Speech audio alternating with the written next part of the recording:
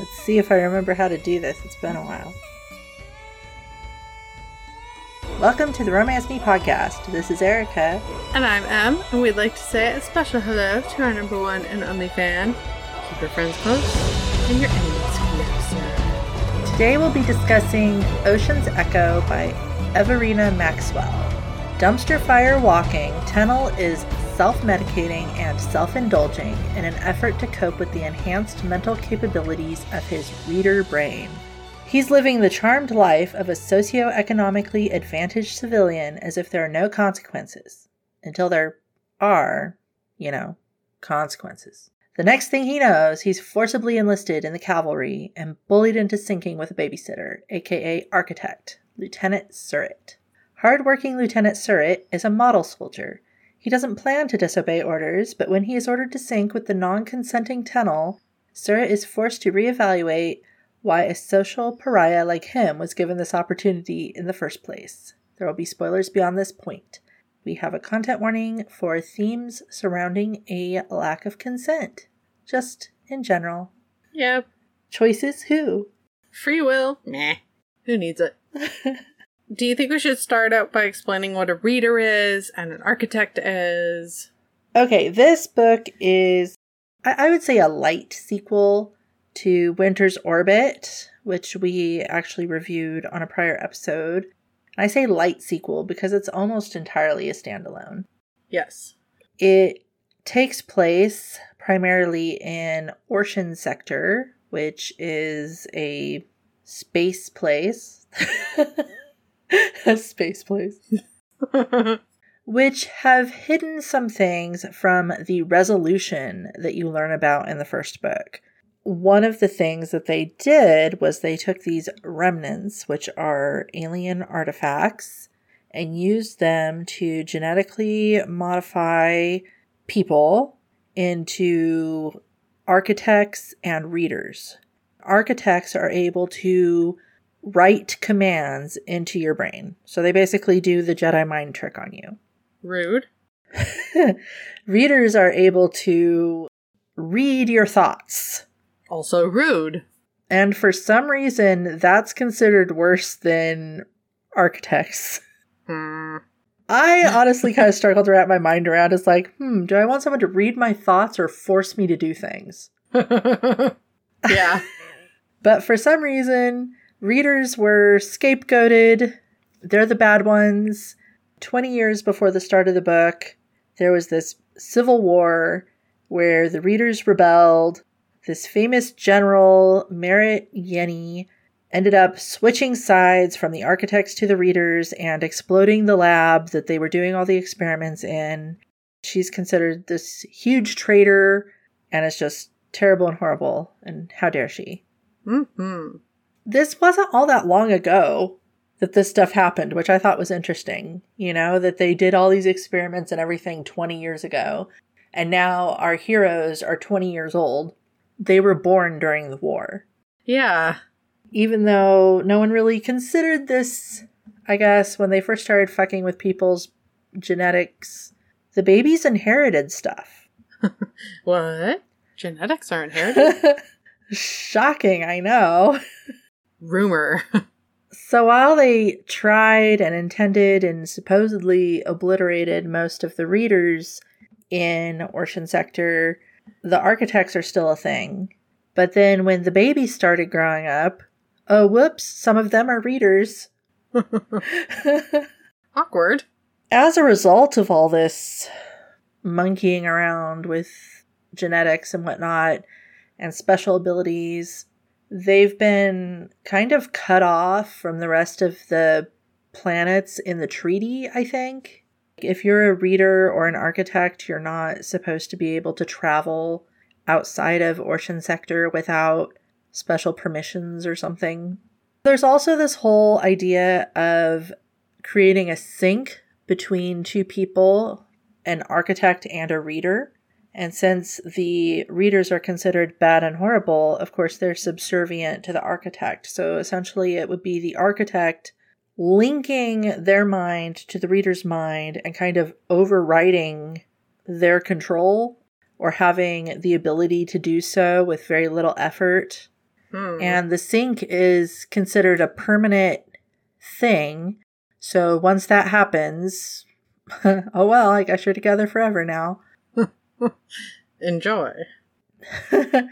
Typically, readers will be synced to pilots in the military and used to help navigate. I guess readers have a special ability to do that, which we learn about later in the book. It's just like this whole overwhelming feeling of icky. Yeah. I think the longer I think about it, the more icky it feels to me, because the idea of someone just being in your head all the time and able to control you at any time with no effort whatsoever, able to read your mind, able to override you, essentially. It's just kind of just icky, but also scary too. And wasn't it like if they found a powerful reader, they were automatically brought into the military fold? They weren't given another option to have any other life. Right. There's this thing they do called conscription, where they force powerful readers to be synced in order to control them, because everyone's so afraid of the readers. Again, I don't understand why they're afraid of the readers. I mean, yeah, I don't want people reading my mind, but on the other hand, I don't want people forcing my body to betray me either. Well, that's absolutely fair. But you can tell who has the power, because they're saying who you should be afraid of. Yeah, for sure. I just, so many icks. Yes. And that icky place is exactly where Tennel finds himself, because he had himself some shenanigans, and his aunt, correct? The legislator? Yes. Was like, you know what? You done fucked up, and now you're mine. No, wait, scratch that. You're the military's. Exactly. Say goodbye to your life. You are part of the cavalry. Enjoy life. No longer my problem. Bye. So Tennel, our main character Tennel, has a proclivity for getting into trouble, I guess. He is a very, very, very powerful reader. He's essentially made it everyone's problem. He doesn't really do the deep reading, but he does a lot of what he calls surface level reading, just to gauge the room. He's very powerful, but he has headaches. Like, he has a difficult time coping with this. So some of the things and methods he uses to cope with this, his aunt doesn't particularly care for. Yeah, he describes it as his mind being too open, like he can't shut it off. Yes. And one of the things he likes to do is he likes to take special drugs and then go find a powerful architect to party with and have them just kind of take over for a while. Yeah? I guess in the realm of sexy times, okay, fine. As long as he's consenting, great. Unfortunately, the people he likes to party with are criminals. Yes, that's part of the problem that his aunt doesn't like. Must they be those our society deems criminal? Come on, kid. He's kind of been hiding from his family, too. He had his wrist communicator disabled so that they couldn't track him anymore. And he's just been sort of on the run, doing his thing for about 8 months. Until one morning he wakes up and remembers it's the day of his sister's commencement ceremony. She's 16 and she's joining the legal academy. Yay her! She's basically the only person Tennel cares about, I think. And you can kind of see why, because she's amazing. She really is. She's a badass. But he tries to just fix the communication aspect of his wristband so that he can call her. Unfortunately, he also inadvertently fixed the ability for others to locate him. Oops. Pretty much immediately, he's escorted back home to deal with his aunt. And on the way, he's given withdrawal drugs to deal with his, partying. His partying. Well, his coping, really.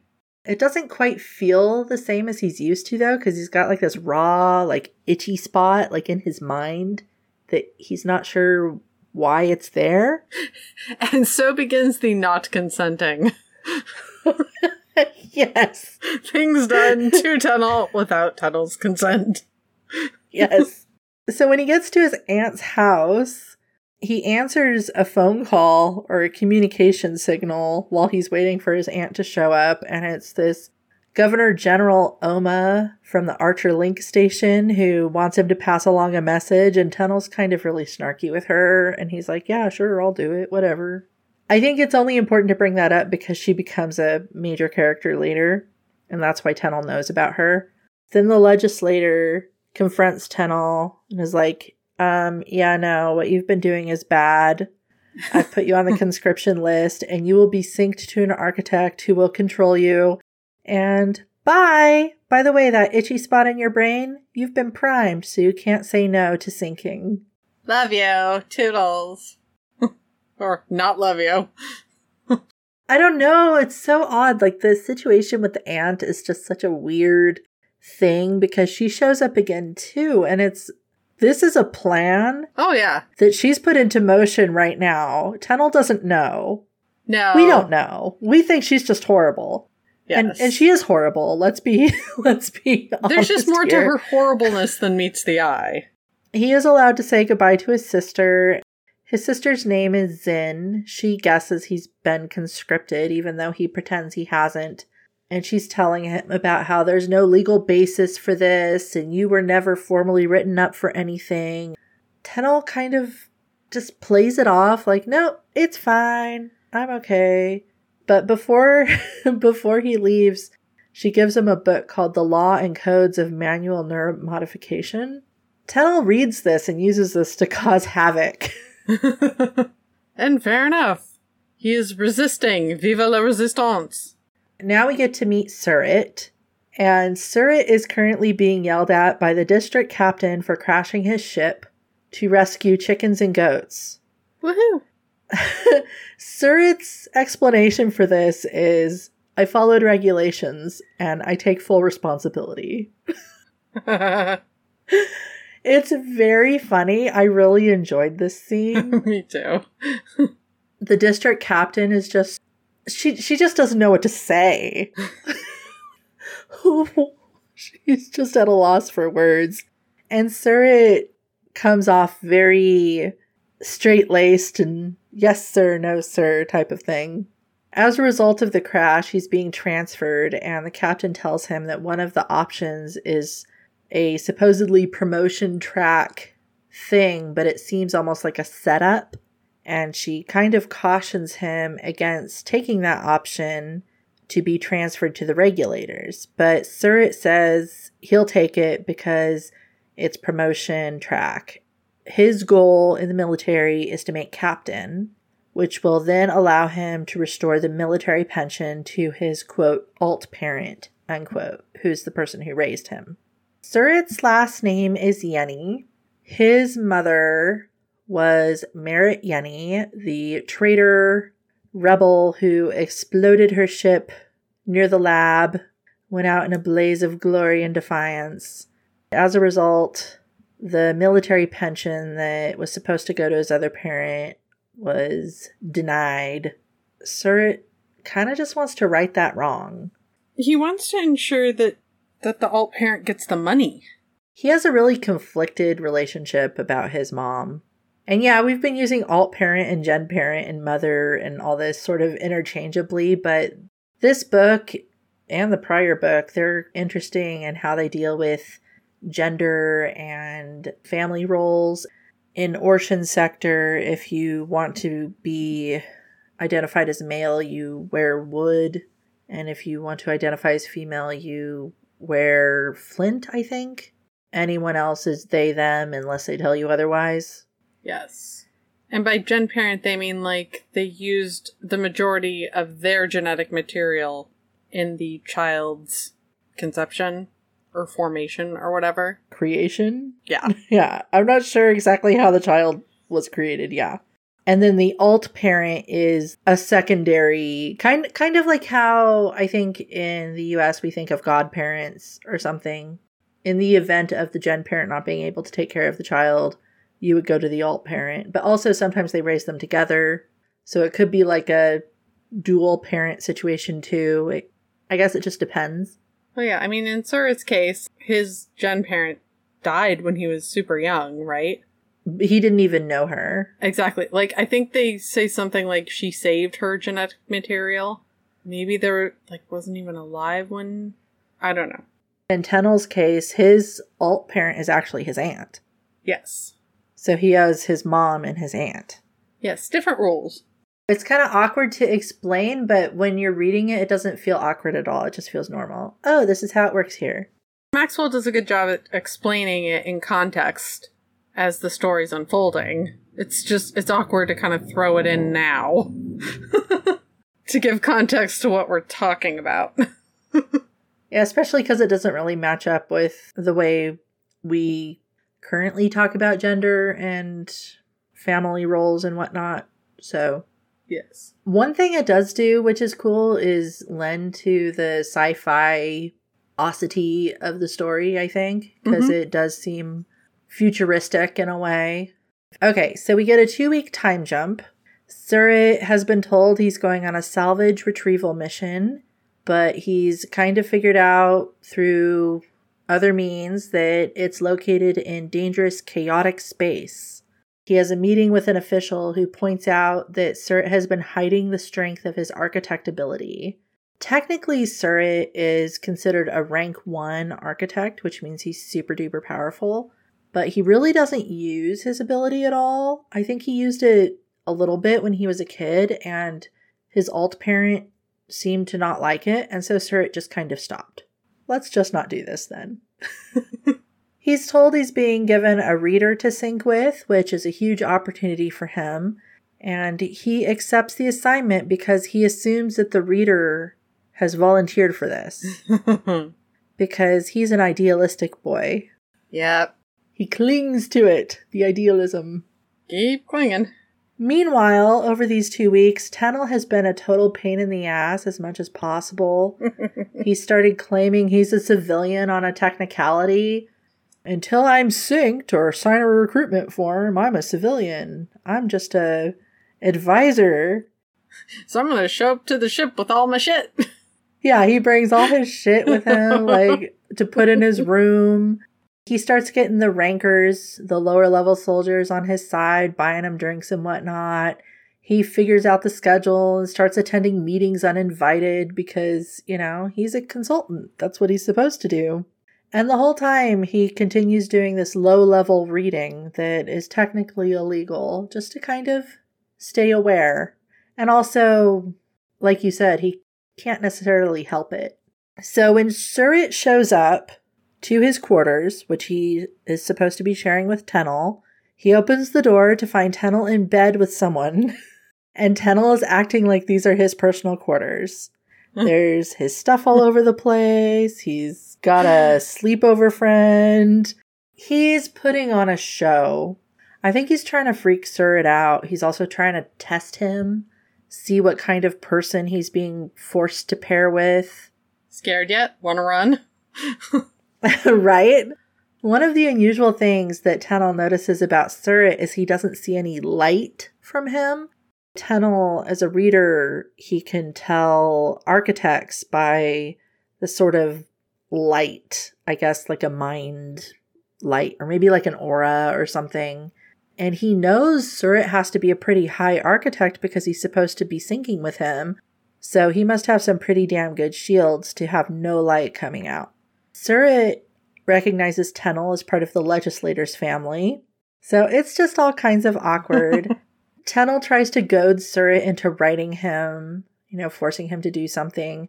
But Surratt refuses because writing without consent is illegal. Surratt has this sinking feeling during this whole situation. Well, this was a setup. Shit. And then he goes to find the highest ranking officer he can to tell them that he can't carry out his orders. And over the next few days, they just kind of avoid each other. Surratt picks up extra work because he's supposed to be spending time with Tennel, I guess training him or something. But he can't because Tennel's a civilian and he did not complete the sync because Tennel did not consent. At one point, they end up in a meeting together, another one Tennel's not invited to. And afterward, they're stuck in an elevator together, and Surratt can tell that Tennel went to the meeting high, and tells him that he should go get a withdrawal shot from the medic, and Tennel says that the last time they did that, they primed him. So no shots for him. Thank you very much. Surik gently reaches out with his mind and finds that raw, itchy patch in Tennel's mind and figures it out. And his response to that is, it's barbarous. Tennel is left going, yeah, no shit, dude. I think he's really confused by Surrit. He is a really jaded character, and he's just not expecting this from a soldier. Yes. Surrit is left thinking, like, WTF, what am I supposed to do? I'm supposed to force an unwilling civilian to sync with me? I don't think so. This is terrible. This is not what I signed up for. But he realizes that's what's expected of him. With the priming and everything, it's very obvious. So the commander of the ship, Commander Vinnis, finally shows up. Surrit has a meeting with him and raises his concerns. Vinnis is mostly just concerned with the state of Surrit's reader. Where is he? Why aren't you controlling him? Why haven't you synced? How dare you? When Surrit brings Tennel back to meet with Vinnis, Tennel is accused of reading and blackmailing other soldiers, and then commands Surrit to write the information out of him, which Surrit does not want to do. And he tells Tenet that he can say no, and Tenet's like, just get it over with. Because Tennel knows what's up. He knows this is the game. It doesn't come to light at this point in the text, but I kind of wonder if at this point Tenet is thinking, this poor man, he doesn't know any better. I need to just take care of him. Yes, write me so you don't get court-martialed at the beginning of the book. Okay, Surrit? Yeah, clearly the dude won't want to be court-martialed for little old me. I don't mean anything to him. How far will his principles go, really? Right. It's easy to say no until there's consequences. Mm-hmm. That's as far as Tennel is concerned. So Surrit delves into Tennel's mind. He likens it to the sea. And he finds it really exhilarating, but also kind of terrifying. He finds himself almost drowning in Tennel's mind. It's difficult to write him, but he manages it, gets Turret to tell everyone that he's only been doing the surface level reading. And then the commander says, well, since you insist you're a civilian, you're going to be confined to your cabin until you're synced. And Surrit, you're now his babysitter. Enjoy. It's basically a no-win situation for Tennel because he's just going to be stuck in this cabin until he's synced. So it's kind of just like a forced thing. And Surrit, I think, is also being bullied into the situation because he's not going to be able to progress at all in his career or do anything else until he's handled the situation. Surrit still refuses to sync Tennel unless he consents to it. And Tennel refuses because he doesn't want it. He says no. But he's also waiting to see what kind of manipulation Surrit is going to try on him. He's just holding out, waiting to see what will happen. What's his game? What's his deal?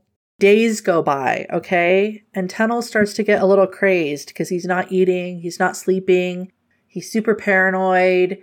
He's starting to look and act really bad. Like he's not doing well. And finally, Surrit confronts him because he's worried about his health. Tennel's like, fine, you win, sync me. And Surrit's like, yeah, no, I thought I would be syncing with a volunteer, and I'm not going to follow an illegal order. It's just wrong, and I'm not going to do it. He's just like, yeah, oh, you had the misconception that I was messing with you. Yeah, no, I wasn't. Sorry, I wasn't clear. Surrit says that Tennel's just going to have to escape the army. Tennel's like, well, dude, if you don't sync me, you're going to lose your career. You're going to be screwed over if you don't do this. You should just do it. Surrit says they should fake it instead until Tennel can escape. And my autocorrect turns Surrit into Squirt. I have to fix that so I don't keep laughing. Squirt. One of the reasons they decide to fake it is because neither of them have ever seen a synced pair. And they kind of figure most people haven't. And so they kind of figure it'll be pretty easy to pretend. And they work out some kind of signals. Tennel has a pretty good idea of what it's like to be written anyway, because of all his illicit affairs in the past where he took drugs to be written. Surrit goes and tells Venice that he synced, and now he's given a unit to command. Once he gets back to the cabin, he finds Tennel. Tennel is pretending to be synced, even though they're just private together, and Surrit clarifies that no, just in public, please. This is creepy. I don't like it. Tennel is surprised. I think he keeps trying to label Surrit. He keeps trying to figure him out, and he hasn't been able to still. He ends up telling Surrit that part of the reason that he is there at all is because his aunt wanted him out of the way. They go back to the commander. They successfully fake a sync. And in doing so, they realize the commander is a neutral because he doesn't seem to understand any of this. And then there's another meeting with a bunch of other officers where they all learn that the retrieval mission is to collect remnants. Remnants, like I said, are artifacts from like a previous alien race that kind of have a weird effect on reality, and you're not supposed to touch them. You learn a lot more about them in the first book. In this book, the remnants are used to conduct these experiments and create the architects and readers and whatnot. So we see a much more practical application of the remnants in this book compared to the first book. Oh, during the meeting, someone calls Surrit into question as a risk because he's the child of Merritt Yenny, the traitor. Yee. And Tennel starts a distraction to protect Surrit. Aw. And when Surrit later thanks him, Tennel's like, yeah, well, you just hold up your end of the deal, which makes me think, oh, he's still trying to figure out why. Why is this dude helping me? Is it help? I don't know. Why is this dude not sinking me? Why is this dude not mind raping me? Why? What's in it for him? That's what he wants to know. Exactly. Which, when you get to know his aunt better later, you can kind of understand why Tennel thinks everybody has an angle. Yeah, it's all quid pro quo in his family. Mm-hmm. Arrangements are made for Tennel to be trained as a pilot so that he can actually do his job that he's being forced to do. As time goes on, Tennel is starting to struggle with playing pretend. It's really hard for him to pretend to be someone else. He thinks back to, I pretended to not be an asshole for a while for an ex. How long did that last? He's really struggling. He's starting to wonder, is mental freedom enough of a motivation? Surrit calls a muster for his unit to get to know everyone or everyone under his command, and only one ranker shows up. So he and Tennel go out and start rounding up everyone else. Tennel helps retrieve them. He starts to realize that he can be valuable to Surrit because he knows how to play the manipulation political game that Surrit doesn't seem to either know how to do or want to do. And he starts now telling stories to make the crew like Surrit more. And he does this over the course of the next while. Because initially, Surrit's crew is prejudiced against him. They're testing him, hazing him. They know he's new and untried. They're fucking with him. Yeah. So over the next couple days, Tennel gets some pilot training from one of the crew members named Istara. He gets to know basically everyone on the crew and share these wonderful heroic stories about Surrit to make them all like him and learn all sorts of weird gossipy things. And then later back in their cabin, Tennel's able to share everything he's learned to Surrit to help him out. And Surrit's like, how the fuck do you do this? How is this a thing you can do? And why? I mean, he has to realize that it's a benefit to him because he's used to taking shit from crews under his command. He's used to that sort of bullshit, and he's not experiencing it anymore thanks to Tennel. In return, Surrit tells Tennel when they're going to be next refueling, aka, you might be able to escape here, and suggests that if he knows someone to message for help, he should maybe send a message. Surrit thinks that since they're going to be refueling near the Archer Link station, that Tennel should use the link to escape from the Orshan sector entirely. So the link is like a warp hole, sort of. Yeah. Between locations, as far as they understand it. Yeah. And if he leaves Orshan sector, then basically no one would be able to get him back. Now, granted, he would need special papers to be able to leave. So he'd need some sort of fake identity or something. But it's an idea. And this is where General Oma comes back up, because Tenel realizes, oh, she's in charge of Archer Link Station. I should send a message to her. He sends her like this secret coded message. However, Tenel is still trying to figure out what's in this for Surrit. Why is he doing this for me? Why does he want to help me escape? Why won't he link me? Why is he keeping up this ruse? And he thinks he's gonna maybe pay him back by being his sexual partner. Granted, he's also just attracted to Surrit, but I think that's how he rationalized it in his brain. Yeah. No, this is something I can do for him in return. And he comes on to Surrit, but Surrit rebuffs his come on and says he's not lying for Tenel. He's just doing it because it's the right thing to do. And Tenel's like, what? Who does things just because it's the right thing to do? Who are you? Everyone has an ulterior motive, Surrit. Come on. Okay, so they're flying to the chaotic space.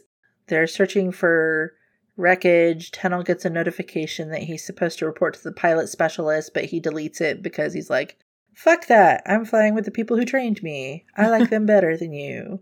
He learns during this period that he's able to use his mind and send it out into chaotic space to help navigate the ship. And it's kind of exhilarating and amazing, and he loves it, but it's also risky because he starts to lose himself out in space. But Surrit is able to call him back to his body using the priming area of his mind. Surrit learns that he's the only non-pilot specialist to be synced to a reader, so it starts to look a little suspicious. Why, out of all, 42 synced pairs, are we the only one that does not have a pilot specialist in our bond? That's interesting. Then there's a message from Oma that comes through. Turns out she got Tenel's message. And then there's a pissing contest between Oma and Venus. Supposedly, Oma's pissed off that the cavalry were in Archer territory with a rank 1 architect and synced reader that they didn't really tell her about in the first place. But I think she's also just playing her own political game. This pissing contest is interrupted because the wreckage everyone was looking for may have been found. And so Tenel gets sent off to the pilots, the pilot specialists, and Surrit is sent off to his own little area. But Tenel is like, no, we need to keep an open comm so that we can still talk to each other. You're the only person I trust. And as a result, he's able to help Surrit navigate safely through chaotic space to find the wreckage. And Surrit learns it's from his mother's ship. And on this ship, or in this wreckage, are a lot of remnants.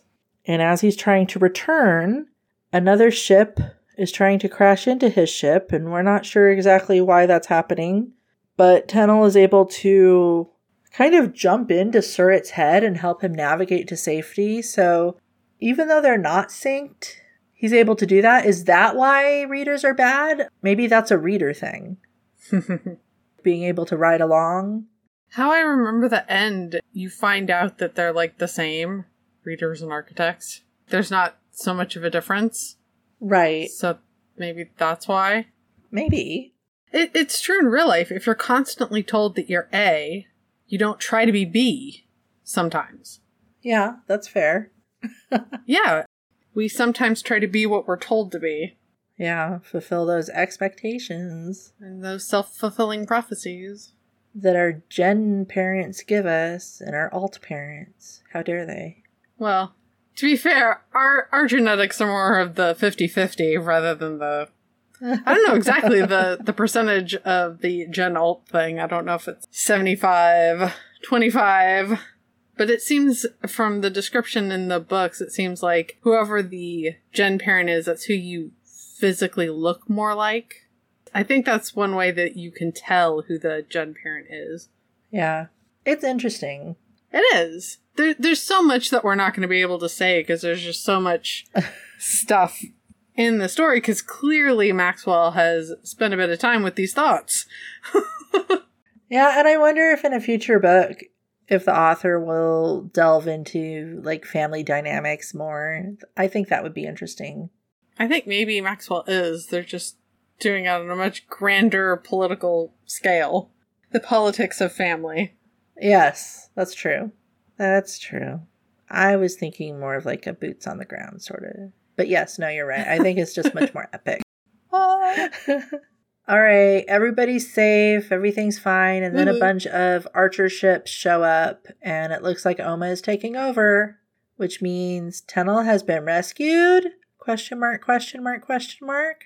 So he's in a cabin where he thinks he's locked, or he is locked in initially, but he gets out and ends up having a meeting with Oma, who seems to be on his side. Yeah, that was fucked up what they did to you, and no, you're allowed to be a reader and be fine. There shouldn't be a problem with that. But Tennel doesn't quite trust her, so he still pretends that he's synced with Surrit, and he wants to know what happened to Surrit. Where did he go? Oma's like, oh, don't worry, I took care of him for you. So Tennel asks for passage through the link. And instead, Oma offers him a job and says, I'll make you a captain and you can try it out for 2 weeks and see if you want to stick around. And Tennel's like, well, I need Surrit, though, because we're synced and we need to be nearby or else I don't feel good. Because that's a thing, right? That's a thing? So Oma brings Surrit in. He's been a prisoner. She lays a compulsion on him, which is like a really impressive right command that kind of just sits in the back of your subconscious till you get a trigger phrase. When Surrit gets a trigger phrase, then he will have to return back to her office. And then she also commands him to never write Tennel again. The roles have now been switched. Tennel is in charge. Surrit is the lowly peon. But Tennel is still trying to help Surrit because he feels like it's his fault Surrit's in this mess, I think. I think he feels loyalty to Surrit because Surrit has been loyal to him. I think he also feels kind of guilty because he feels like he kind of fucks up everything he touches, which is, I mean, that's a Tennel problem, but he does feel that way. He winds up getting Surrit out of prison and puts him on his staff. So he tells Surrit that he's now kind of the figurehead in charge of a district, and he needs Surrit to help him run this district. And Surrit just kind of really excels at this shit. He kicks butt and takes names. He starts going through the mounds of paperwork, working to get the rest of the crew transferred over to Tennel so that they're all safe, taking care of problems and forcing Tennel to actually help take care of problems instead of ignore everything.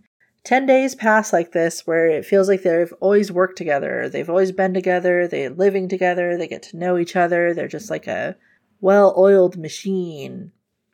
At one point, Surrit discovers the ex-governor was contacted by a readers' advocacy group and is now being accused of illegal communication. So we should probably talk a little bit about that. So the Archer Link Station was originally governed by this dude named Barimi, but Barimi supposedly embezzled and therefore got deposed by the General Oma, who then took over the station, and now she's the General Governor. And even though she's gotten numerous orders from the legislator to stop, figure out the governing situation and step down, this is not a military base, she refuses. She's not going to relinquish her control. I want it, it's mine. Yeah. She's like a cat. An evil cat. Well, all cats are, well, whatever. Cats have their own code. They're not good or evil. They're just there. Yes. They're all chaotic. Yes, you cannot judge a cat by human morality or ethics. They have their own culture. Their own way of being. So anyway, Oma's trying to get rid of Barimi, and I think that's why he's being accused of illegal communication, even though technically what he's done isn't illegal at this point. Surrit and Tennel go and meet with the ex-governor. He, of course, denies that he did that embezzling. He mentions that he's noticed some of Oma's officers acting strangely out of character, almost like they're being controlled by someone else. What? Oh, and they learn that the group Barimi was communicating with is the one that Tennel's sister joined, so this really freaks Tennel out, and he has Surratt delete all the charges. He's like, we're going to try to help you escape. We want this to not bother my sister, so bye. Later, Surratt asked Tennel if he knows what happened to the remnants that they had found. Tennel's like, I don't know, but we can find out. So they go to one of the dinners that Tennel keeps getting invited to, and Tennel kind of neatly manipulates everyone around so that he's able to speak alone with the one person that he needs to talk to learn what he can about the remnants. That was a really good scene. I'm not going to do it justice, so I'm not even going to bother trying to describe it, but I really enjoyed that scene. It was so good. It just really showcased Tennel's strengths. Yes. It gave Surratt a chance to really appreciate what Tennel is capable of. Wow. Mm-hmm. He can basically do whatever he wants just by sliding around like a little slippery fish. So supposedly the remnants were put into the archives, and Tennel and Surratt decide they're going to go check for themselves. They sneak in. There's this whole kind of tense scene where they're sneaking around and they end up finding out the remnants aren't there, but Surratt does find his mother's wrist communicator and steals it. And at one point they're hiding from a guard in a really close space, and Surratt kisses Tennel. Tennel kisses him back, and then even though he doesn't really want to, he stops it because he's like, crap, I really like this, but I'm going to be leaving, and I don't think you're a casual sort of dude, are you? Because I'd totally fuck you in the supply closet if you are. But I don't think you are. So it's like, damn it, no, you're right, I'm not. Fuck. The next morning, Surratt unlocks his mother's wristband and finds a picture of her along with Tennel's aunt and General Oma from 20 years ago when they were all part of the experiments that set this whole thing into motion. He's also able to recover some corrupted data that shows that 3 of Merritt's readers died in the lab that she later blew up, and she was trying to stop the experiments. It exonerates his mother. He's grown up this whole time thinking she's a traitor and she was just trying to seek power, and now he's thinking, oh no, she was trying to do the right thing. He goes and tells Tennel what he learned, and also that Oma was apparently there from the very beginning. So what does she know? What is her stake in this? What is her game? Tennel starts to recount what they know. All right. Oma deposed the former governor on shaky grounds, accusing him of embezzlement. Oma then got her hands on a ton of remnants, and even more after taking over the cavalry ship. She's come into power super weirdly fast, and the architects around her act weird, like they're little puppets. Has Oma been using the remnants to mess with people's minds? They bring up the word brainwashing, and they think, well, maybe Oma is brainwashing powerful architects. If so, they should probably just look into getting everybody out of Archer Station. You know, everyone on their ship, and that governor. Let's help him out too. And they start working on that, and they help Barimi escape, and then soon after, Tennel is anonymously sent a resolution-issued pass, which will enable him to leave through the link without Oma's permission. Surratt is working on finalizing his escape with his rankers. He's got this whole plan to take over the ship that Venice was in charge of and put all his people on it, and they're going to fly off and escape from Archer Station. But while he's working on this, one of the captains shows up to inquire about the travel permits he's been issuing, and it's obvious that this captain is being controlled by someone. So it's like, you are not acting like yourself, dude. So he's taken into custody. Meanwhile, Tennel is at the link station preparing to leave when the station manager there passes him a communication from Oma. Oma has a lot to say. 1, the legislator is coming for a visit, and I'd like to meet with you to discuss tactics. Oh, and by the way, I also arrested Surratt. But it's totally your choice if you want to come back. Whatever you want, Tennel, it's fine.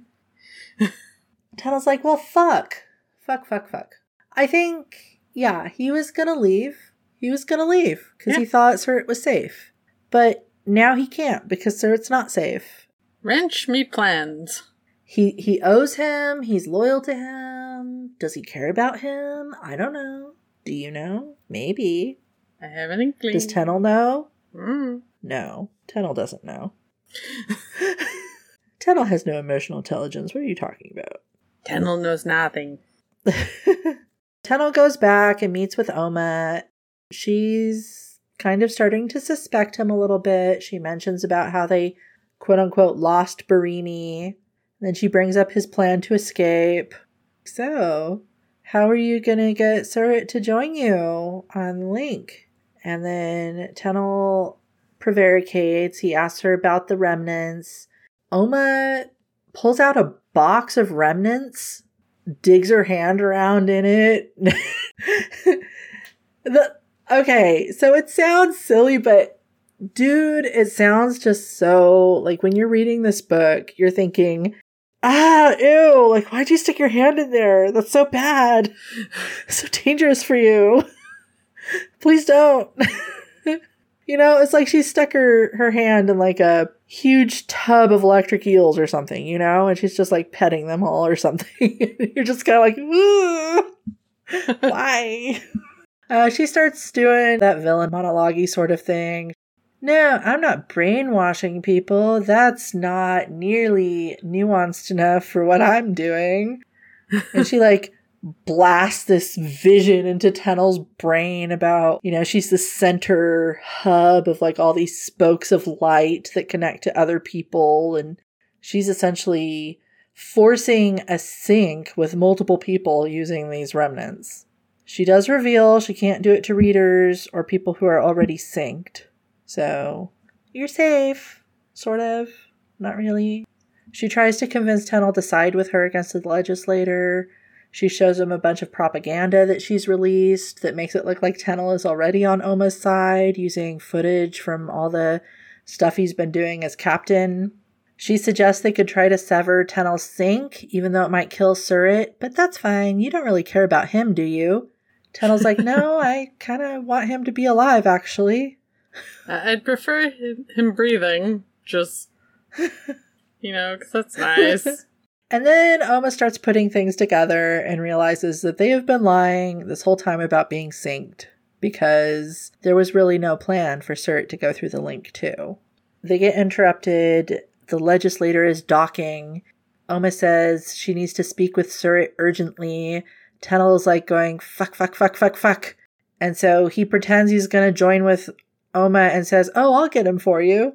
So when he goes and finds Surratt, he manages to sort of catch him up, but he's like, yeah, we got about 30 seconds to sync. Otherwise, you're going to sync with Oma, and you won't like that. She will force you. It will be bad. So again, there's really no choice, is there? Nope. I guess there's a choice in that Surratt can choose Oma or Tennel. Tennel really doesn't have a choice because he's still syncing with Surratt, but he's willing to save him. So they do, and it's this big, momentous thing where they're crashing their minds together. Now it's like there are two people, or one person in two bodies. It's really weird and awkward, and how do we control two bodies while we're over being one mind? This is what? Is this normal? Is this supposed to happen? That was something that didn't really get answered. I think, though, in other cases, it's the architect taking full control, as is their due. And Surratt just won't do that. Yeah. Maybe it's because his one parent was like a traitor, but he really doesn't feel like he's due anything. But I think that's also the mind of being, quote unquote, in service in general. I don't know. I mean, these other synced pilots apparently think they're due. I mean, the whole military in this story seems pretty corrupt. Yeah, because I don't think they have anything close to them that they can really fight with, right? Like, they basically fight within themselves because there's nothing else that's close. Yeah. That they can get away with fighting with, really. I mean, because if they go against anybody else who's in part of the agreement, I know that's the wrong word, but then they'd get in trouble. Yeah, it is kind of interesting. They're just kind of Me, me, me, me, me. It's kind of like rats in a cage. Oh, poor rats. I know, I hate that, but you're going to conflict with who's around you. So they're synced. It's wonky, but they're trying to make it work. And they get back to Oma, and Tenel confronts her. Ha ha ha, you cannot sync him. I got to him first. Screw you. Oma's like, well, I'll deal with this in a minute. I'm meeting with the legislator now. And when the legislator shows up, Oma basically just shoots her in the chest right away. Boom, you're dead. Ha! And then fighting ensues. Yeah, I was surprised at the quick shooting. Yeah, I found it surprising as well. I was expecting... I don't know what I was expecting. I wasn't expecting Oma to kill her, though. Yeah, especially since they came in like, oh, look, we don't have any weapons. We're so peaceful. I'm like, no. No, that's a trick. I don't buy that. And then when she went down, I was like, oh, shit. Wow, that was stupid on your part. Yeah, well, she did bring a bunch of ships with her, so it's a full-on war now, Yeah, guys. she clearly didn't trust her too much. But yeah, the obvious good faithedness of that was like, this feels like it's a problem. Yeah, and it seemed weird for the legislator to think like that, of all people, too, because she seems to have all these machinations and everything. You would think that she would have suspected more. Especially since she knew Oma. During the fight, Tenel and Surrit escape to the ship using Surrit's previous escape plan, and they make it out along with crew members, including Istara and Basavi, who are two side characters that keep popping up. They're both really cool. Istara's the one who taught Tenel how to pilot. I'm not talking about them much because I'm trying to get through this in less than 50 hours, so... Yeah, there's a lot. For the escapist, and who really wants to be immersed in a story, I think it's great.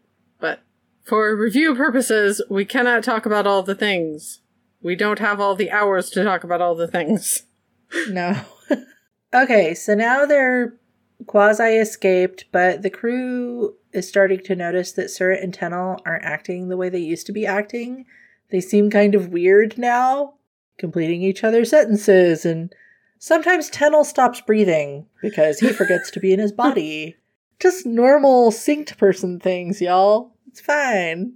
They intercept a broadcast that is Zin, Tenel's sister, talking about how Oma murdered her aunt and plans to take over Orshan Central, and she urges everyone to support the lawful election of a new legislator instead. So Zin is being really political right away at 16. Go her. Woohoo! And then they also receive some mysterious coordinates that seem to lead to the lab where the remnants came from. And they decide, okay, we'll go to the lab. What else are we going to do? 3 days pass as they're traveling to the lab, and Tenel is starting to find it easier and easier to lose himself in Surrit's mind than to stay separated. Surrit is feeling really worried about this. I'm probably not explaining it very well, but the book really gives you this sense of Tenel losing himself, losing his identity, like kind of letting go of it. Yeah. Because it's just easier to let Surrit do things, because he's a better adult than Tenel is. Anyway, so Surrit's worried about this. He doesn't want Tenel to disappear, so they go talk to a medic to see if there's a way they can separate the sync without one of them dying. Turns out the answer is no. The reader can be saved, and often the reader will have architect abilities afterward. But if you want to try it, we could do it. We have the machine on this ship ready for that sort of procedure if you want to. And boy, doesn't that sound a little funky. Why does this particular ship have this particular med bay with this particular machine that could do this sort of thing? Was this all planned? Was this Tenel's aunt's plan to fix him? Maybe. I don't know. That sounds very, very machination-y. I don't know. The answer to that is yes.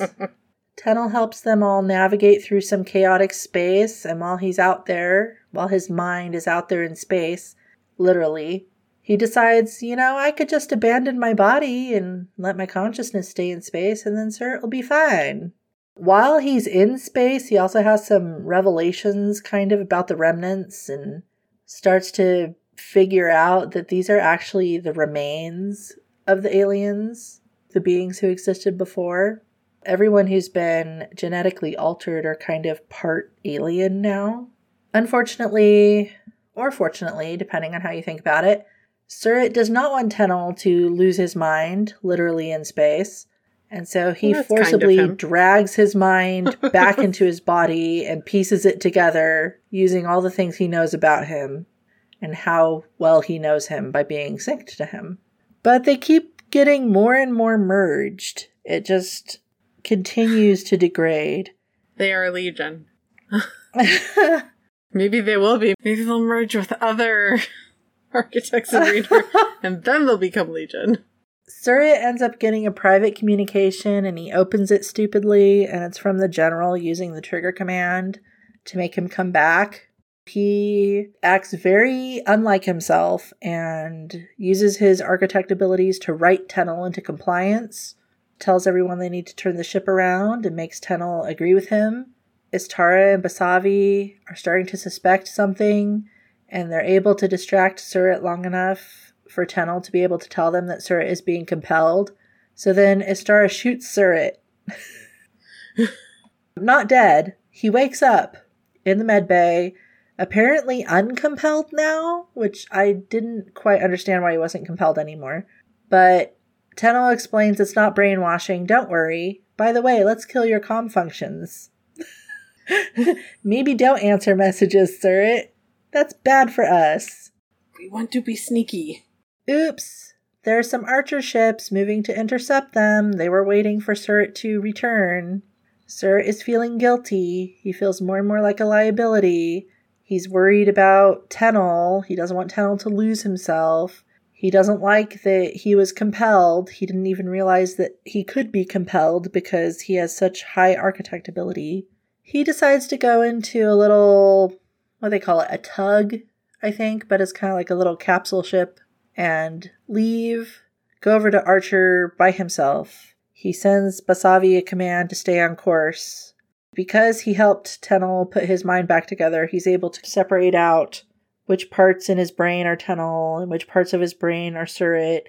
And then as he's flying off, he severs the connection between them, breaking the sync. And this is not a good feeling. He can feel his mind slowly crumbling. Whoops. He has a plan to take care of General Oma as kind of a last hurrah before he dies, but he's really not doing well. Mm. And he gets pulled in by the Archer ship, and bye-bye Surratt. So Tennel passed out due to this, and when he wakes up, it's 3 days later. He can tell Surratt is gone. He knows Surratt is not in his head. He knows the link is broken, and he also knows how to write now, so he has architect knowledge now, but he's not really interested in using it. And he also realizes he's in love with Surratt. At this point, they've made it to the lab and discover that his aunt is alive. Yay! Tennel is pissed off. Was this just a plot of hers? Like, did she plan to pretend to die? She would never. And also, how dare she try to kill Surratt? She would never? Oh, she would totally. We get a little information from the aunt. She explains that in the beginning, everyone was an architect and a reader, but they were unstable until they got stabilized and separated out. And that the war actually wasn't a reader rebellion. The readers were just a scapegoat. Yenny blew up the lab to force the experiments to stop. Tennel discovers his aunt has a scanner thing that can nullify the remnants for a few hours, so he thinks he's going to take the scanner and go try to save Surratt and stop Oma. If he scans Oma's remnants, then maybe that'll set all those architects free, at least for a little bit or something. And it'll also, I guess, kind of nullify Oma's power, at least the extra power, maybe. Yeah, so Tennel's aunt doesn't want him to go, and she tries to get him to stay and join up with her, but Tennel's like, fuck you, I am going. And he does. Woo-hoo. Meanwhile, Surratt is fading away. It's been 2 weeks at this point, and he's now unconscious more often than he's conscious. He feels like a failure. He's kind of ready to give up. And then he finds a basic communication that says there's a battleground in the halls, and he realizes that his side must be fighting back finally. And on the visual feed, he recognizes Istara. And he's like, oh, my peeps are here. Oh my gosh.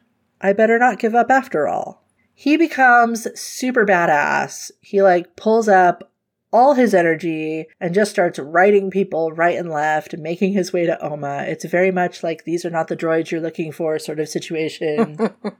No, you want me to be here. You will let me pass. He makes it into the control room as he's losing steam. He's starting to fight unconsciousness. He does not want to pass out because that means he will fail. In the control room, he gets a message from Venus to lower the shields.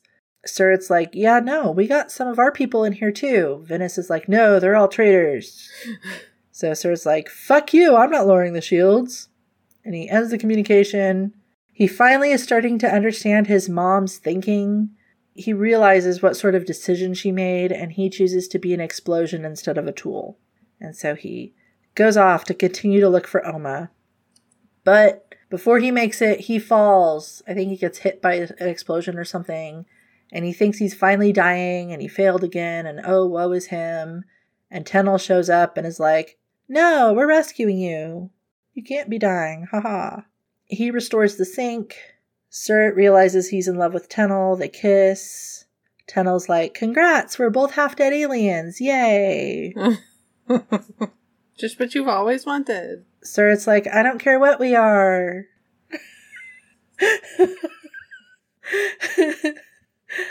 It's hard to say that right. Half-dead aliens, right? Not half-dead aliens. Yes? We're half-dead aliens. We're half of a dead alien? Yeah. We're part of a half of a dead alien. Not half-dead. Half-dead alien. Yes. Yes? Yes. So they make a plan to infiltrate the legislator's residence, because Tenel's familiar with that, it having been his aunt's residence up until recently. And they find Oma there. She's with the remnants. She is all about the power. She's glowing. She's cracking. It's crazy. She has like over 400 people in her head. And each sink seems to make her less and less human. And it's just this whole thing. It's kind of creepy and gross. Mm-hmm. And then we have a mind battle, which I'm not going to do justice at all. Just let it suffice. It was cool. Yes. It made sense in the book. Yes. Had to be there. Yes. As part of the mind battle, it is Tenel and Surratt against Oma plus 400. She is just way more powerful than them, but they are tricky and they're able to hide. They find the center of the link and realize that it's a hub to a network of tunnels. And so they lure Oma to attack them. Like they hang out in front of one of the tunnels and they're like, yeah, yeah, yeah, can't get me. And Oma goes to attack them and they dodge and then they trap her in the tunnel and Tenel seals it shut behind her. So her mind is stuck in this space tunnel now. Sucks to be her. And this was very epic and spacey and cool. Yes. And makes no sense when I'm talking about it. Like I said, you kind of had to be there. And now back in the office. So their minds return to their bodies, except Oma's. Oma's mind is gone. It's stuck in the space tunnel. Surratt's mind is also gone. He used all his power helping Tenel, and so he's kind of lost in space, kind of the way Tenel was before. And Tenel starts putting Surratt's mind back together, like Surratt had done for him before. And one of the things he realizes is that Surratt loves him back. What? He didn't know it, but he's like, something's missing here, something's missing. And he's like, wait, he loves me too. And then he figures it out and puts it back in, and yay, Surratt's back together. Surratt wakes up and they realize they're no longer linked, and they realize, oops, I didn't give you back your architecture powers, Surratt. I forgot. Or, actually, I didn't really know them like how I know the rest of you, so I didn't really know to put them in there. Surratt's like, no, it was fine. I was kind of like a supervillain before, so I'm good.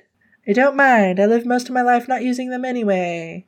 And then Zin shows up. She's been looking for Tenel. Venus is also there. He tries to exert authority. It does not go well for him. They're all like, fuck you. We do not listen to you anymore. And then the resolution shows up. They're like, y'all violated the treaty. This is terrible. We're going to start questioning everyone.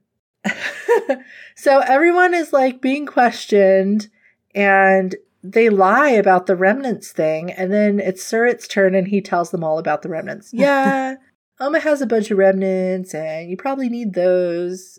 Sorry. I have this thing where I can't tell a lie. I get hives.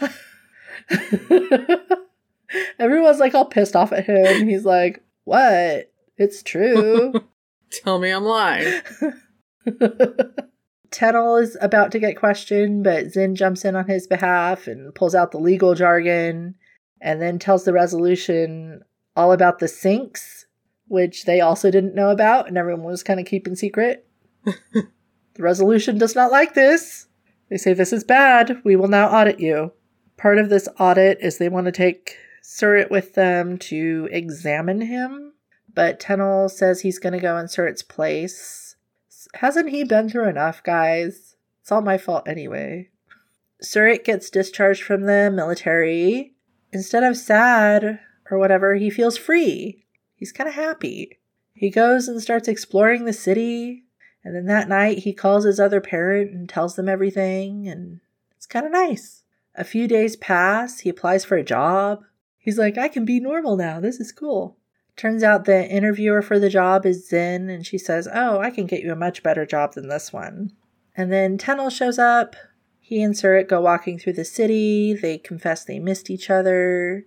We find out Tennel's going to be gone with the resolution for 6 months. There's this sort of implied, will you wait for me sort of thing, and then they kiss.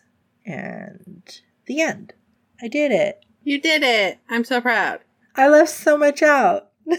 It's okay. It's okay. So much out. We could not have covered it all. We really couldn't have. No. Talk about mind lost. How is the audiobook? Ocean's Echo is narrated by Raphael Corkhill, who also narrated Winter's Orbit. So if you enjoyed his narration before, you have the opportunity to enjoy it again. I feel like he did a really good job with the couples, as well as the various personalities of the nefarious and not nefarious. His voice is calming. So, yay. So if you like that, yay. There will be more of that. Are you happy for them? I'm happy they aren't pawns anymore and getting forced to do shit they didn't want to do. Yes. So, that's where I am. What about you? I'm kind of in the same boat as you, because they're not really together at the end, are they? They don't feel very together. It feels like they plan to be together later. Yes. They definitely love each other. Yeah, there's definitely affection there. I think they'll find their way to it. I mean, there's definitely potential for that. Now that they're no longer getting puppeted or trying to be puppeted by people. And hopefully Tennel has some better control over his power now. I'm hoping so. Since his aunt really got what she wanted at the end of the day. Yeah. Yeah, there's that disturbing conversation at the end with Tennel and her. Well, takes a certain kind of person to want power. Just like you, Tennel. What you don't like about yourself. Are very useful traits in certain arenas. Well, let's rate them! Uh-huh. Speaking of Tennel, how do you rate him? I thought he was a selfish little bastard, but very fun. It makes sense, you know? The more someone wants you to do something, of course you're gonna have to push back to keep your sanity. Yeah. So, yeah, I thought he was awesome. I thought he was fun. I was like, uh-huh. And then what horrible thing are you gonna do to drive him nuts? It's funny to me, like, when characters don't see how other people seem to see them. It's that whole, like, oh wait, they liked me? I had no idea.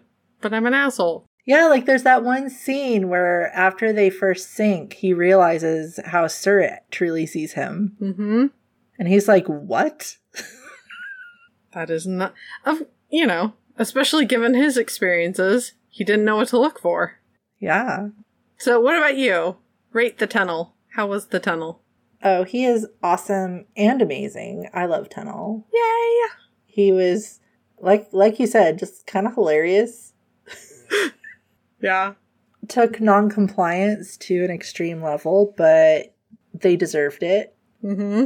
And I found a lot of the stuff he did kind of relatable. Like, it makes sense that he would fight back against people trying to force him into things. Uh-huh. Throw the law at them and whatnot. I will find the loophole, and then I will exploit. All the loopholes.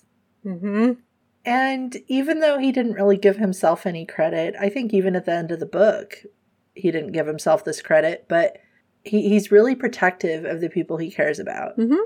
And he's a really loyal person. Yeah. Once he is sure that you are loyal to him, he will return that. But it makes sense, given the world that he lives in, that he's not just blindly loyal. Right. It's like you do kind of have to put in the work first. Kind of like with a cat. He is totally a cat. Mm-hmm. He is. And I bet you like him even more now. I don't know if that's possible, but yes. How did you rate Surratt? I sometimes struggled with Surratt, but overall I thought he was awesome. He's just so earnest, so blind to certain things. You really can't see the evil, can you? But then once it is pointed out, of course it's difficult, I think, in his position, because he just has to go along with whatever he's told. To a degree. He's not supposed to have a say. What about you? So he's a total golden retriever type hero. Yeah. Just so sweet and good and lovable. I thought he was awesome. He does come off, at least initially, a little naive, but I think it's a choice for him. You think it's like a survival technique? I don't know. I think he sees the world as the way he thinks it should be, you know, and he works to make it that way. Yeah. He's like, I know the world isn't perfect, but I'm going to keep my side of the street clean. Yeah, and he's idealistic, and he doesn't allow that to get lost, even though bad shit happens. Yes. And he does have his own personal set of rules, too. He's not willing to compromise his own ethics for the military. He doesn't just do orders because he's supposed to. Yeah, because he doesn't sink tunnel. Yeah, he's not going to do something that he thinks is wrong just because he's told to do it. That's why at the end of the book, he wants to be discharged, because he doesn't feel like the machine he was a cog in was actually doing good things. He doesn't want to be part of that machine anymore. I don't know. It's hard not to like him, I think, because of his strength of character. Just that strong moral compass of his, and he refuses to diverge from it. I find that admirable. I really liked it. Yeah. And it was a good foil for Tunnel, because yeah. in a lot of ways, they are opposite. Mm-hmm. But when they had to work together, they could work together very well, because they both fulfilled different roles. Yeah, they complemented each other really well. Yeah, the tasks they liked to do were different enough to where they didn't necessarily step on each other's toes, but could complement. So what about the villains? So, I just kind of summed them all up, because I didn't want to have to worry about names. So basically, anybody with power. Fair. You know, except for maybe the one dude that got deposed a lot. But even then... Oh, Biermer. Yeah, even then. I think it's just because I don't know his evil.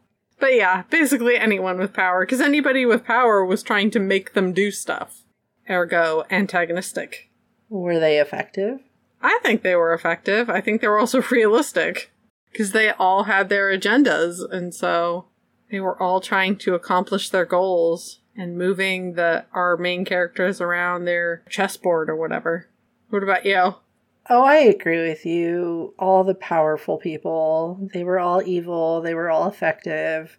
I singled out a few of them. So there's Commander Venice, who is the one who essentially tried to force them to sink once they came under his command.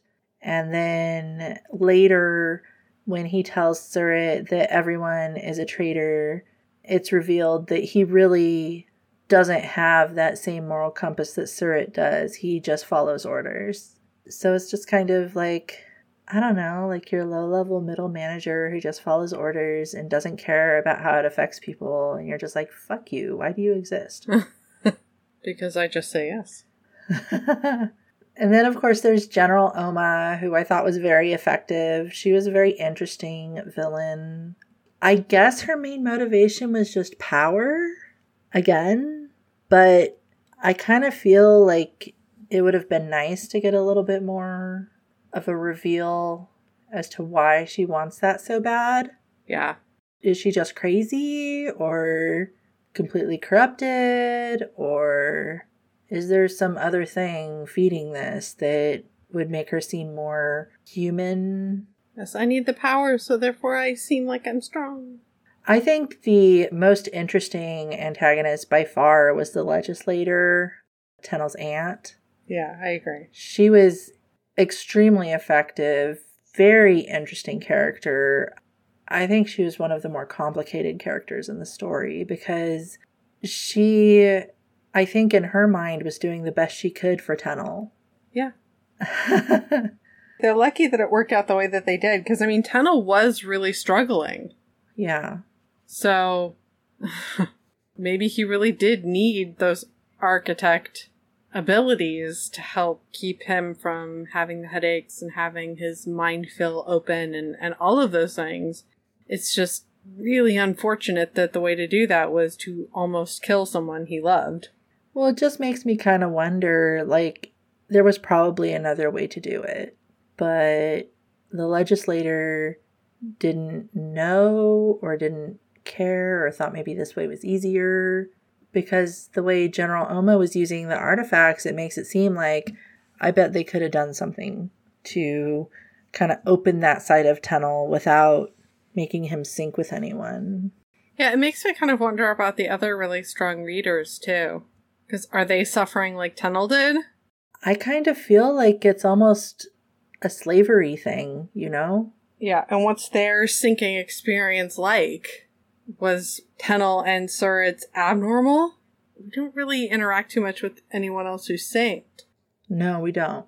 So I don't know if they had a really... Because their reaction seems super intense, like maybe more intense than normal, because it doesn't seem like super functional for the people experiencing it.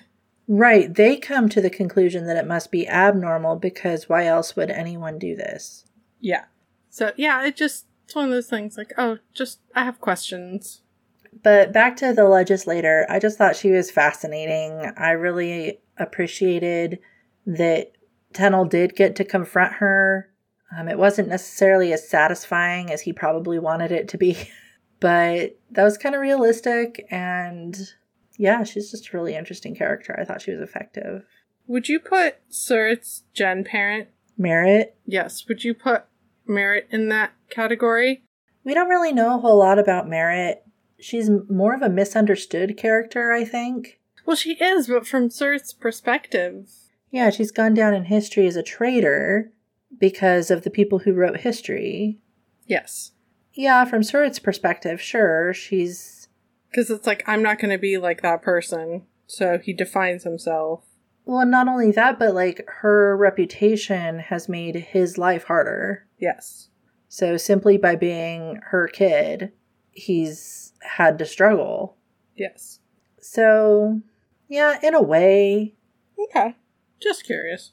I didn't feel it as strongly as I felt Tennel's aunt. It's more like her legacy that's the antagonist than her, I suppose. Gotcha.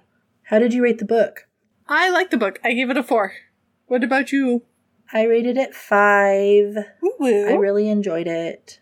I thought it was kind of funny that I enjoy this book and the previous book so much because they're very political and kind of epic-y, and it's just not like my usual fare, I guess.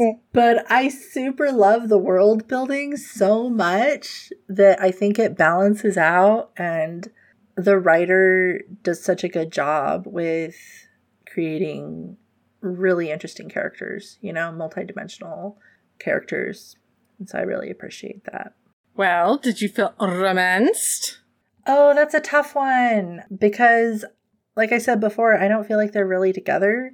I feel like they have chemistry. And I feel like the kissing was good, and I feel like they're probably going to be together. But I don't really feel like the story was... It was like a prelude to a romance almost, right? Mm-hmm. But I did feel romanced by the story in general. I think in large part due to the world building and just the whole mind power thing, this author's take on it, and the extra information we get about the remnants in this book, and just this idea of like these spooky long dead aliens and like their little body parts are just floating around in space and the people who are alive now want to find them and use them or something. It's just really creepy and gross. So I like that a lot. What about you? Yeah, it's tricky because I agree with you. I don't feel like the story ended with them so much as a couple, maybe pre-couple, the intention to couple.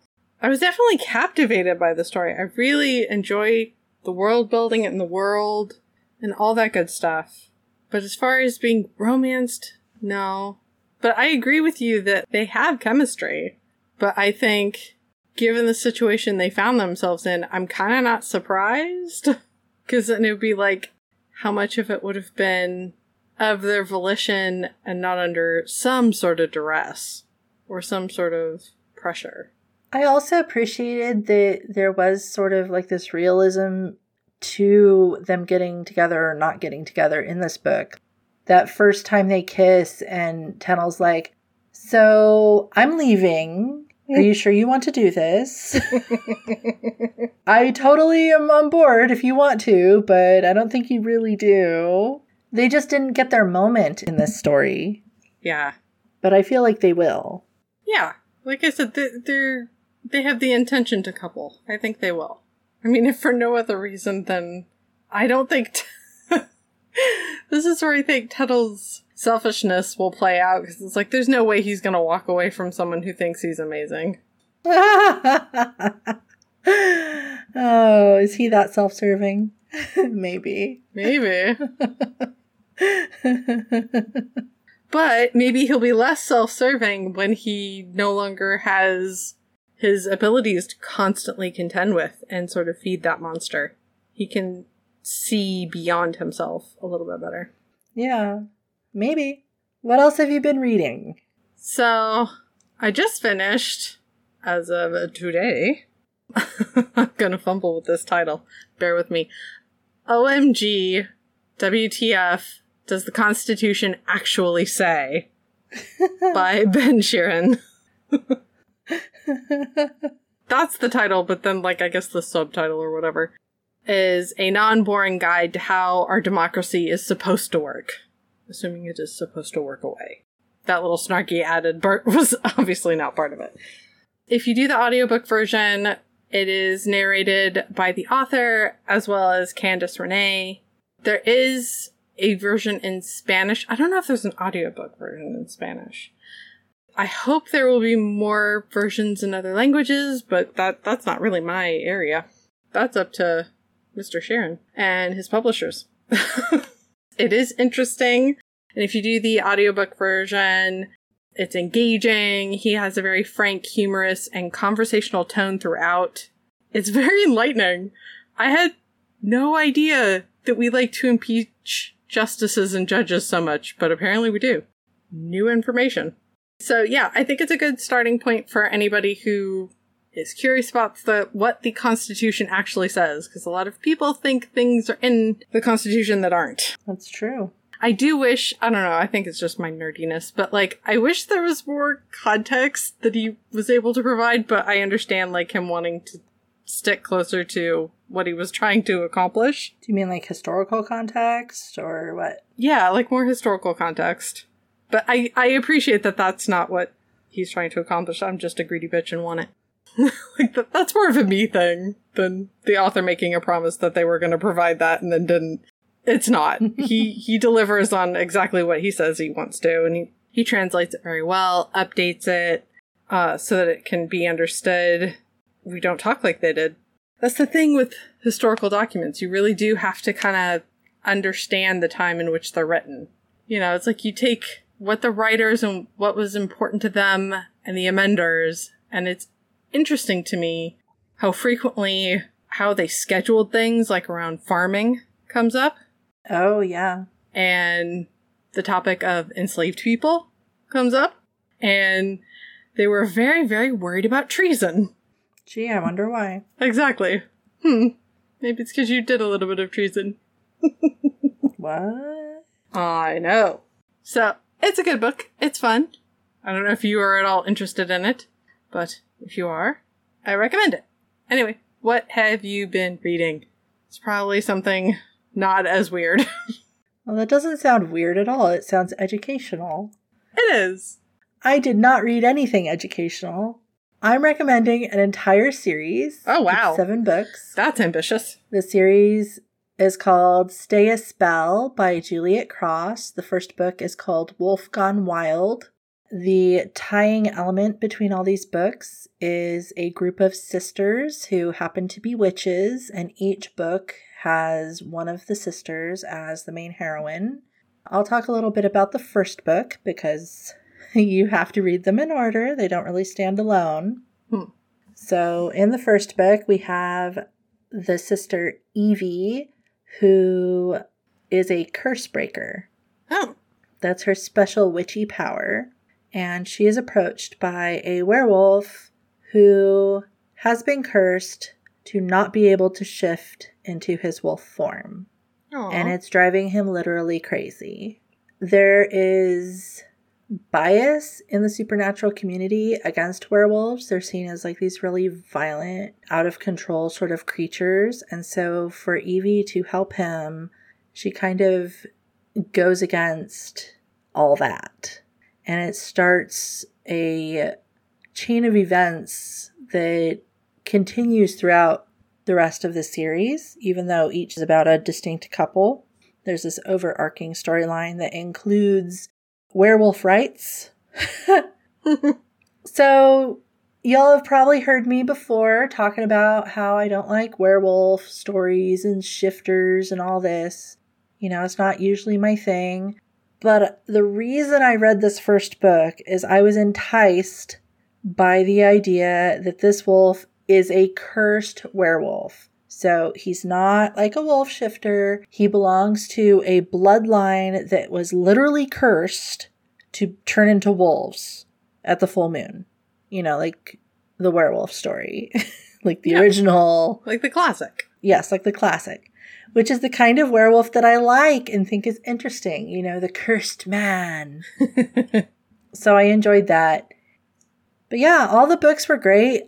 There's a combination of werewolves, vampires, and then another type of supernatural called Grimm. Huh. Which you learn a little bit more as the series continues. Oh, we don't get to know that now. Oh, okay. I'm not going to tell you now. No spoilers. Rude! And each of the 6 sisters, winds up with her man. Yay! Lots of humor, lots of fun, some interesting things about werewolves like I talked about, and the vampires are kind of cool too, which sounds weird to say because I don't really like vampires either. Yeah, it's just, you can't see, but my eyebrows are raised in surprise. Yeah, I know. I was surprised too. And the Grimms are great. I really like the Grimms. They're probably my fave. Now I need to know what they are. Oh. Well, you'll have to read it. I know that's what you were going to say. I knew where that street was headed. So I'm just going to leave you hanging. Rude. Oh, about the Constitution book. If you or anybody is interested in participating more, he gives some very easy ways on how to do that. Won't take too much of your time, but if you want to make your voice heard, this is how. He is very into civic involvement. He's like, we need to have more of this in school. That's why people, they get so confused because they don't understand, because we don't hardly teach it at all. We really don't. That's true. So yes, avoid being a lame duck and learn about the Constitution. Anyway. And vote in all elections, not just national ones. The local ones are important too. Yes, participate, please. All right. check out our website, romancemepodcast.com, for our social media, show notes, other episodes, or upcoming reads. Don't forget, you can subscribe on Apple, Google, Amazon, or Spotify. Come find us on our social media. We're not there. Come find where we're not? Well, we don't monitor it, but there are links. And maybe we will when we have more time and spoons. Yeah. Okay. Awkward transition time. It's my turn. What's your favorite? I know. Woohoo. Were you romanced by Tunnel and Surratt's story? Let us know what you think if you feel like it. Otherwise, join us next time when we discuss Bound to the Battle Gods by Ruby Dixon. I love Ruby. I know you do. They're bright and shiny. Ruby Dixon. How many books are in that series? It's a series, right? Yeah, it's an ongoing series. Oh. The fourth one just got released. Oh, I was thinking it was also a series. But, I mean, maybe it will be. I hope so, because I really like it. I guess because I tend to think of her series as being very long, probably because of that barbarian one. Yes, that one is very long. And it spiraled off into others that are also really long. She is a prolific author. Yes, you sent me a chart. It was like, anytime a flowchart is needed. Oh, I did, didn't you? Yeah. Yeah, I was like, wow, that is intimidating. That's a You lot. have to know how they all start and how they feed into each other. Yeah, it was just impressive and terrifying, but impressive. Hence the love.